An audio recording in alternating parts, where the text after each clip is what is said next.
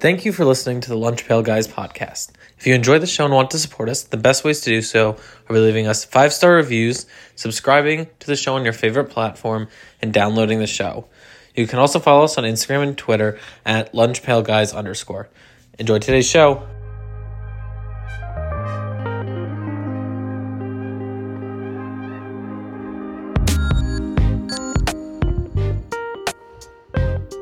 Hello, everybody, and welcome back to the second episode of the week from the Lunch Pail Guys podcast. Again, we are in the midst of our Aidenless month, so we have Jared, we have Bart, and we have Wyatt here to give you some good sports content today. We are going to be talking exclusively about the NFL today. We're going to start off with some news we missed. First, very exciting stuff that, provoked some discussion in the group chat. Peacock is going to broadcast a wildcard game exclusively during the playoffs. Does anybody have any thoughts? This is bogus. This is so stupid that they're doing. They're taking over Notre Dame, and they're doing an exclusive game on Notre Dame that I don't watch every year. And then they're now doing this freaking. You can't do a playoff game. Don't mess with the playoffs. You can do Thursday night, but don't mess with a playoff. No, nobody wants Thursday night. Service. Nobody cares about Thursday Amazon night. paid $1 billion for it. It's a lot of money. 94 of the 100, not 79 of the 100 most watched sporting events last year were NFL games. You will make a ton of money getting people to subscribe to Peacock for that game. I guarantee it. They paid I heard they paid $100 million for one game. That's crazy. I feel like you're not already subscribing for the Thursday night games. You're not going to subscribe for a single playoff game. Yeah, I'm not subscribing for a playoff game. Your team was in that playoff game. You just won it. Yeah, I'm pulling up ESPN. I'm looking at Gamecast. And you just reading everything. I get it for free, so I don't care. Yes, I'm Team Wyatt on this. I also get it for free through my through my Wi-Fi. There's free trials. Yeah, I get it through my Wi-Fi as well. There's free trials. I'm sure somebody has a login. Jared, somebody on this podcast has a login. There's a lot of different things. People have been bumming off each other's Netflixes and Amazon Primes and. I think out of every subscription service I have on my TV, Disney Plus, which I don't even think I'm logged into mine, and HBO are the only two that I actually pay for. And then YouTube TV, Netflix, Hulu, Amazon Prime, I don't pay for. I just get them from free. Everybody does that. But for legal purposes, Wyatt is kidding, obviously. Yeah. So. It's not illegal. It's not illegal at all. No, I know. Don't tell Netflix. Don't tell Netflix. Yeah. Well, they tried that, right? And then they shut it down. I don't even know what happened with that. Yeah. This is stupid, though. I hate this. I hate this for the TV landscape. Yeah. You're going to love this. It's I think... yeah. Having to... the MLB has this problem, too, where... To watch every game, you have to subscribe to 6 different streaming. That's because the MLB is dumb. Yeah, it's because they don't care about putting on a good TV experience. The Apple TV Plus Friday night game of the week, the Peacock Sunday morning Rise and Grind thing or whatever it's called. I don't know. It's too much for the MLB to be doing. But yeah, we'll see. In other exciting football broadcast news, Matt Ryan is going to CBS as an analyst. Any thoughts on how he'll do? He'll be fine. No. Well, first of all, shout out for a good career. Yes. He'll be forgotten about, but he was an MVP, right? He was an MVP. He didn't officially retire. He's going as an analyst, He's still getting paid by the Colts, apparently. You think he would go to be an analyst and then come back to play? Dude, that'd be crazy. You go and you show your football knowledge, and I think Matt Ryan's got some juice left. And you get some phone calls somewhere around the week 13. You're like, yeah, maybe I get him back in there. We'll see. A Philly legend, and we wish him the best. But from there, we're going to go. Wait, one more. Why is he a Philly legend? He's from Philly. Oh, I don't know. Oh, I know that. I didn't know that. Wait, did you have the? Oh yeah, Boston College. Wait, Lucas, I'm sorry. Do you have the Anthony Richardson story on the news we missed? I wasn't looking at your. No, but you can go for right ahead. So, Pat McAfee show, of course, was very excited about this. And Anthony Richardson apparently had a team function. The players kind of left the room in like a trashy state, and Anthony Richardson stayed late to help clean. Even after people told him to leave, he said, "No, we left this room in an unacceptable condition." The leadership in that locker room right now. This is Rookie of the Year. I saw a report that he was. Yeah, well. I saw a report that it was like he's expected to take the starting role. Like, no duh. I think that like it's just like they want to hype him up as like this unknown raw product, and like he was still a top 4 pick, and he seemed to be a good buy. Apparently, he's not as raw as everyone said he was. And when you watch the tape, he doesn't look his character. He doesn't look raw. Like he doesn't look like he's bad mechanics or anything like that. He looks like he reads well. He looks like he moves to the pocket well. He's a great athlete that he can rely on. He has a really talented arm, and I think the only thing that's raw about him is some placement issues. But I don't think that he looks like he is like a bad player at all, or that he has 2 years of growth left. Which is unrelated to your story, Jared. But I just think that like all of the stuff that people talk about. But while we're on the topic, yeah, it's just like when it, like people just kind of go crazy with the topics and the narratives and all that. All right. Well, one thing we're about to go crazy with on narratives is the NFL schedule release. We're going to go through 4 major topics related to the release. The NFL, we've learned, can make an event out of anything. This wasn't even like we saw who was playing each other. We just saw what order they were playing each other in. But it became a big event, generated a lot of buzz. And we're going to go through 4 topics. 2 of us will take each of them and give our takes related to the NFL schedule release. And we'll start with the team most likely to go worst to first based on their roster as it's assembled and the schedule they have in front of them. Wyatt, you're up. I've been going back. I really wanted to say the Chicago Bears because I liked their offseason. I liked the moves that they had made.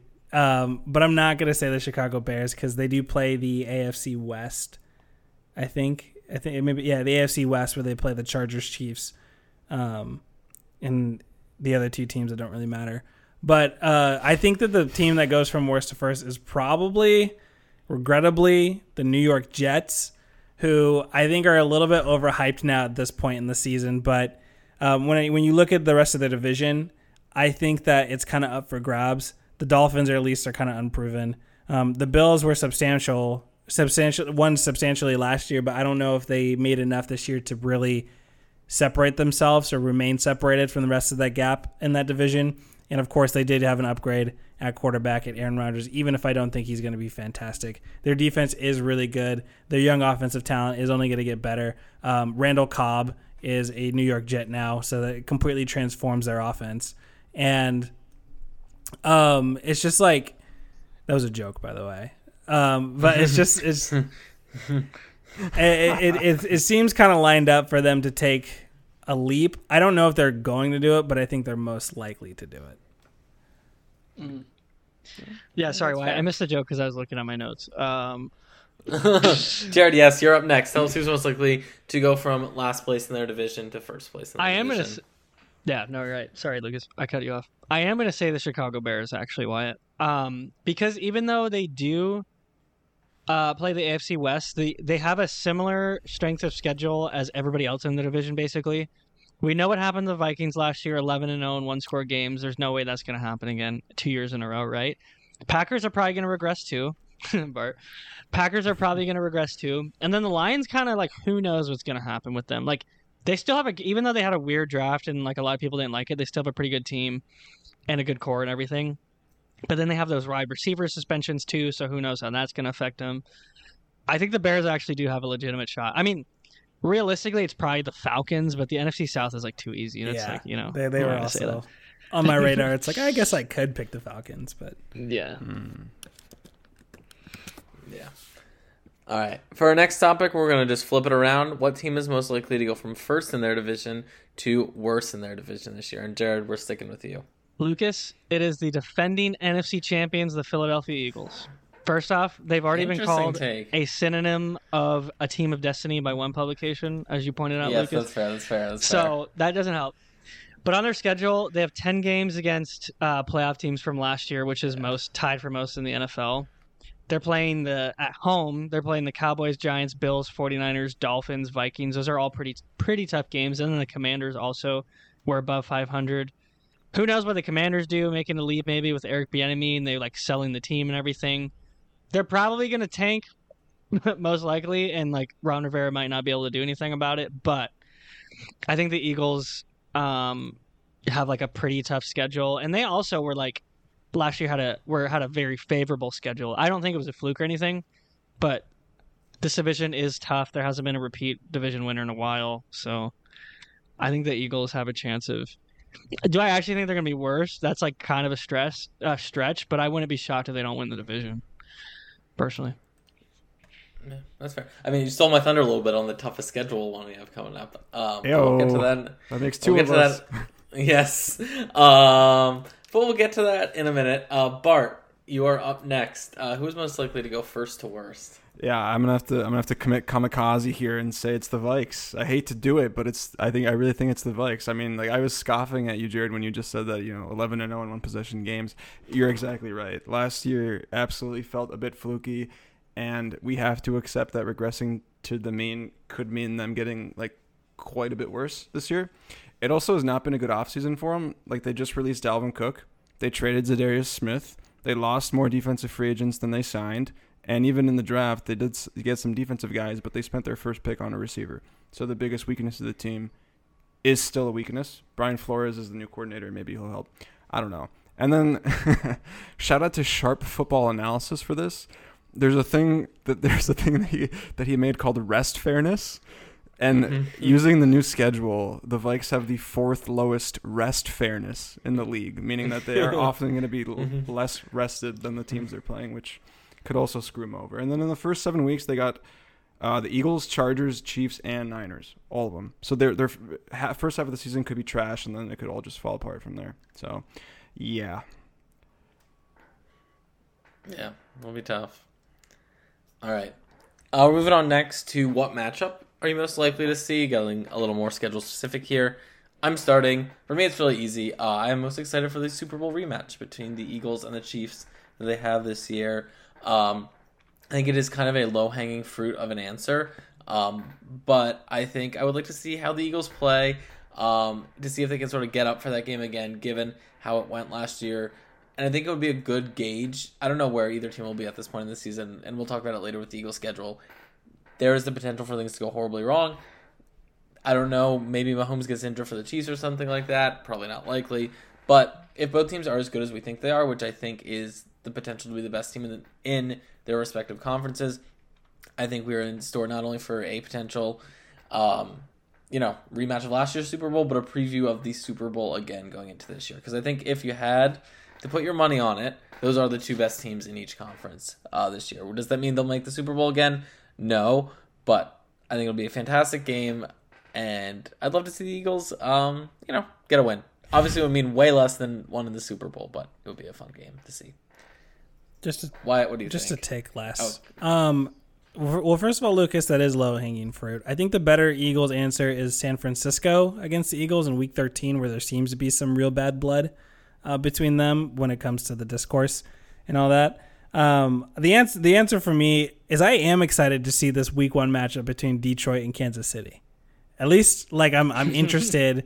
I think Kansas City is going to win, but it is a new era for Kansas City offensively, I guess, with Eric Bieniemy being gone. And they're both two electric play callers. A lot of offensive talent between those two, and I'm interested in just seeing how it kind of plays out.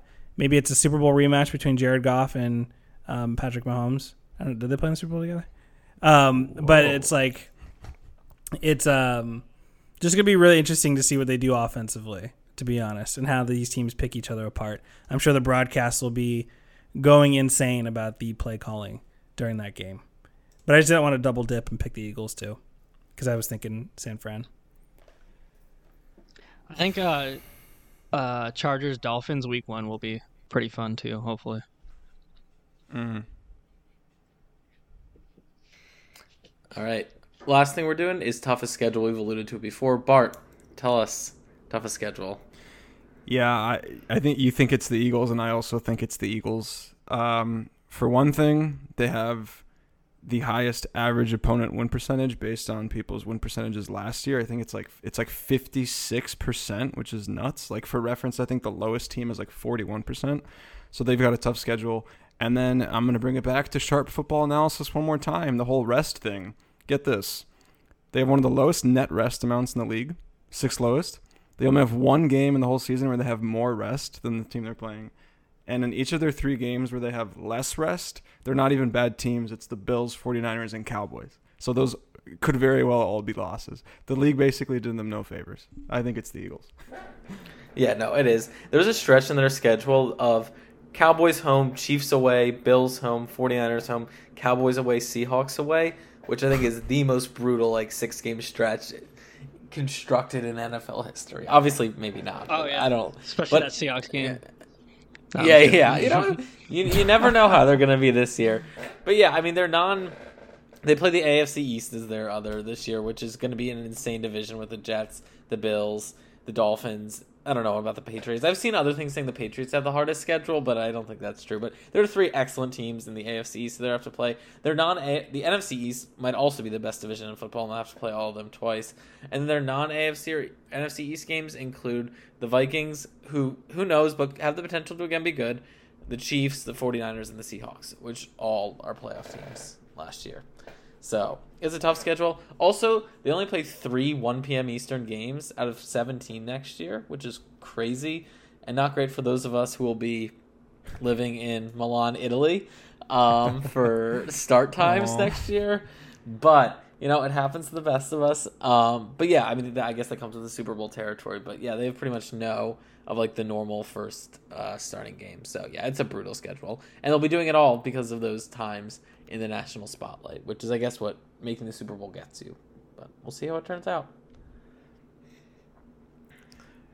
All right, so from there, we're going to move on to one more NFL segment.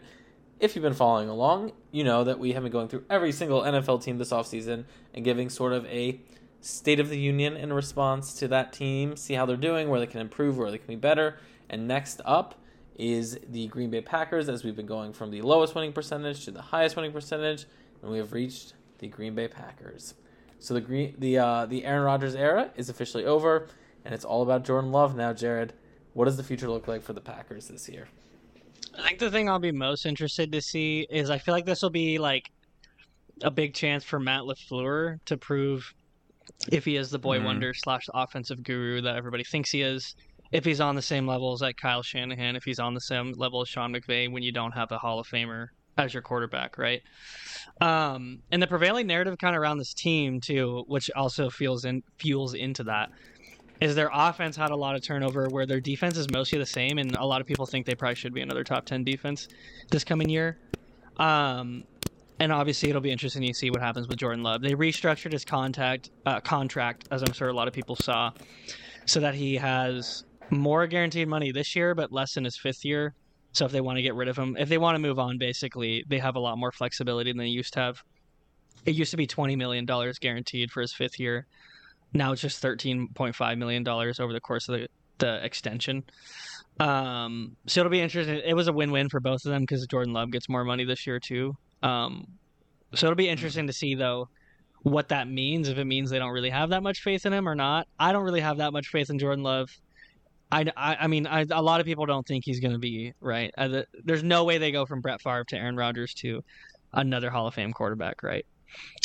Key losses, though, again on the offensive side, like Alan Lazard to the Jets, Robert Tonyan also at tight end lost, but I feel like they did actually supplement it pretty well. They got 2 tight ends in the draft, which is a little quirky maybe, but I do like Luke Musgrave from Oregon State. Tucker Kraft, can't say I watched any of him at South Dakota State, but shout out Pac-12 with Luke Musgrave. Jaden Reed from Michigan State as well. And a lot of people like Lucas Van Ness too, their first round pick as well.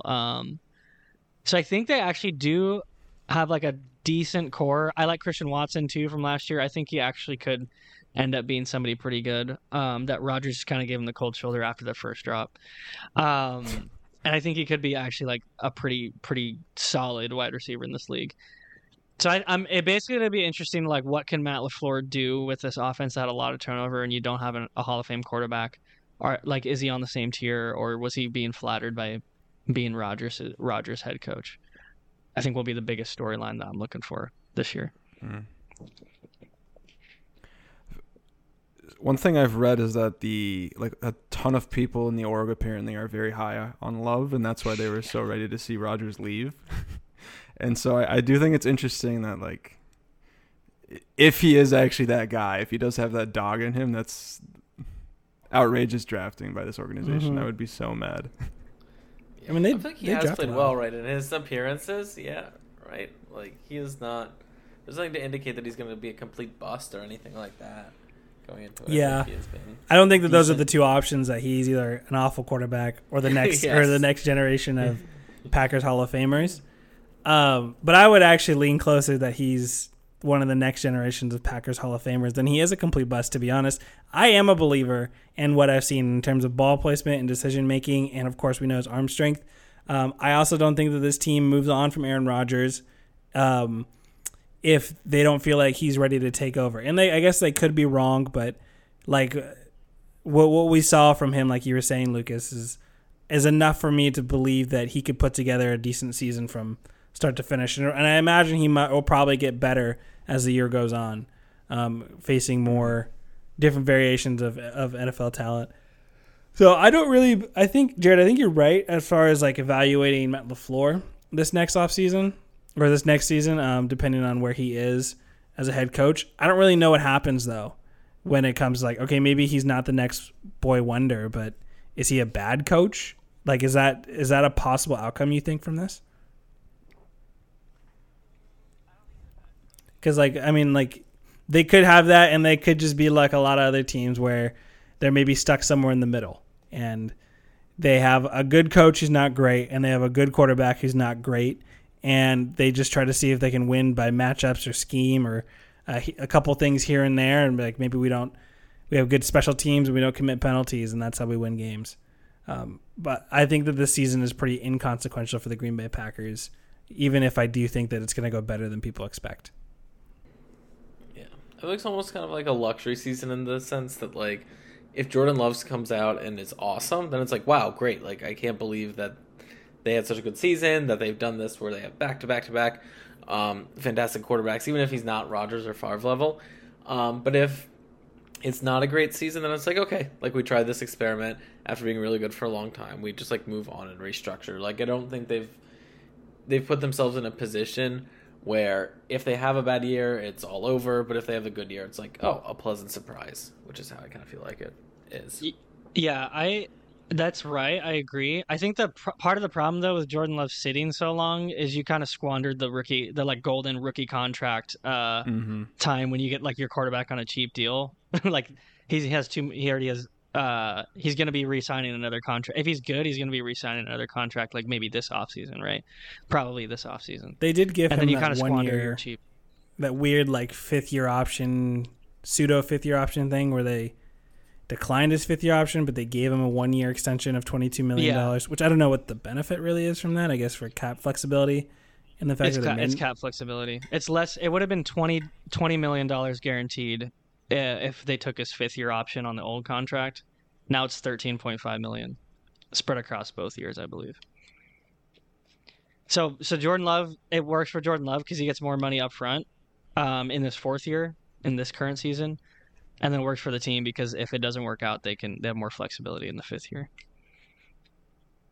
But even then, they like kind of maybe like if he's like kind of mediocre, they can like sign him to like a little deal, but. Even mediocre quarterbacks are making crazy money, so I don't know. I think he kind of squandered. They kind of squandered like the rookie contract, which not to say you can't do it without that. Like the Chiefs just did it, right? But yeah, I don't know. Yeah, it's Patrick Mahomes, so.